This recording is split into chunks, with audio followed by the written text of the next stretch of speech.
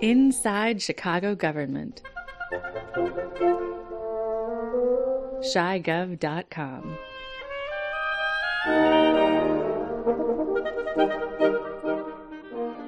Welcome to another in a series of interviews about and sounds of Chicago government. I'm Dave Glowacz. In this episode, we'll hear excerpts from the full City Council meeting that met on May 26, 2021. The council met in person for the second time since the start of the pandemic. In this, the standard version of the episode, we'll hear a bit of a debate about the siting of a new housing development close to an existing asphalt manufacturing plant.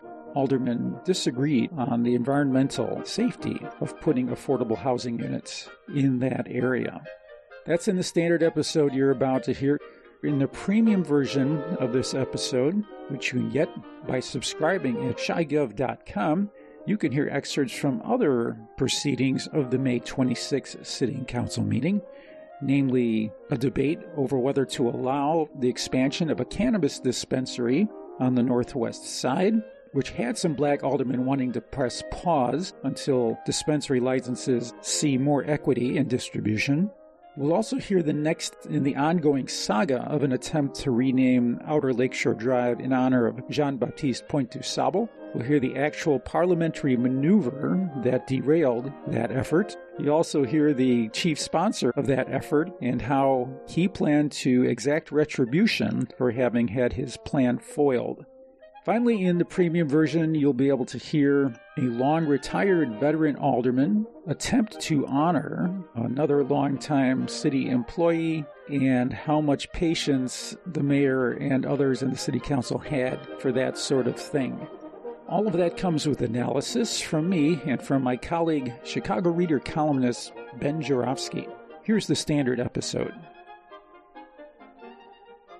During the City Council meeting, there was a report from the Zoning Committee about a building at 2139 West Pershing Road. This development would have over 100 affordable housing units, but it's next to a manufacturing facility operated by a company called MAT Asphalt, M-A-T Asphalt.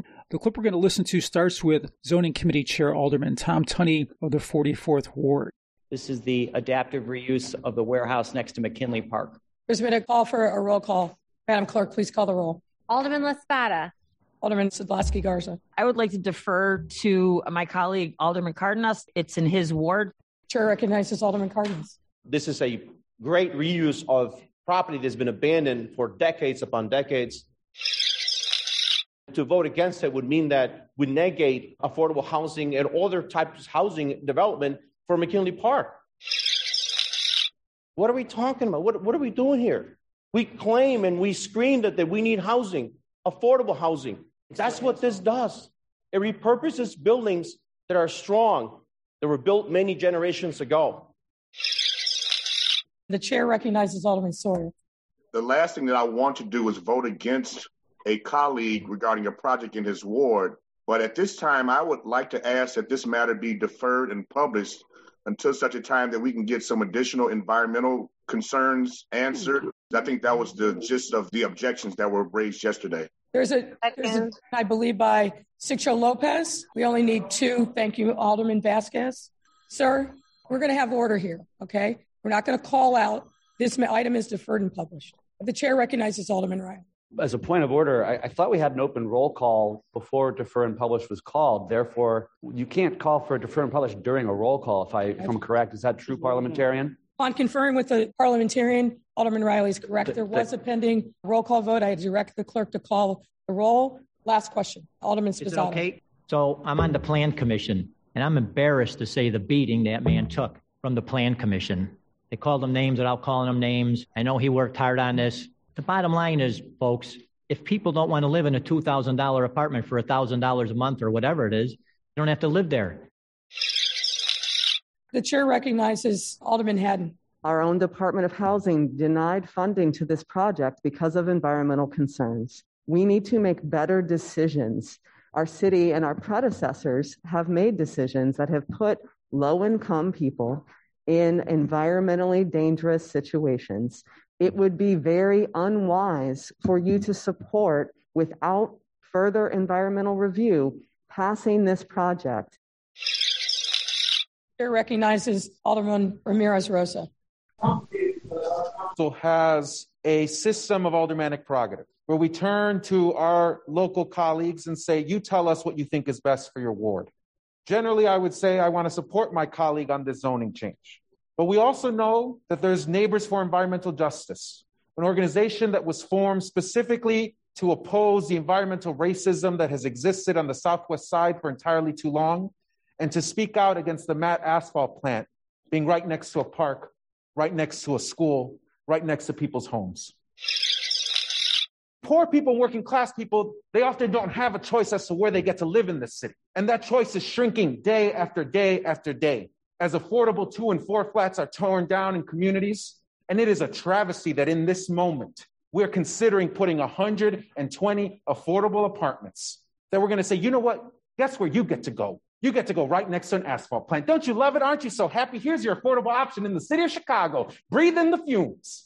Wow. Breathe in the fumes. Just as a little parliamentary detail there, Ben, Alderman Rod Sawyer of the 6th Ward attempted to make a motion for something called defer and publish, which is something that when an alderman presents it, if he or she can team up with another alderman, they can delay consideration of whatever is currently being considered till the next council meeting. I'll say finally that this motion passed 36-13. So you want an informed vote.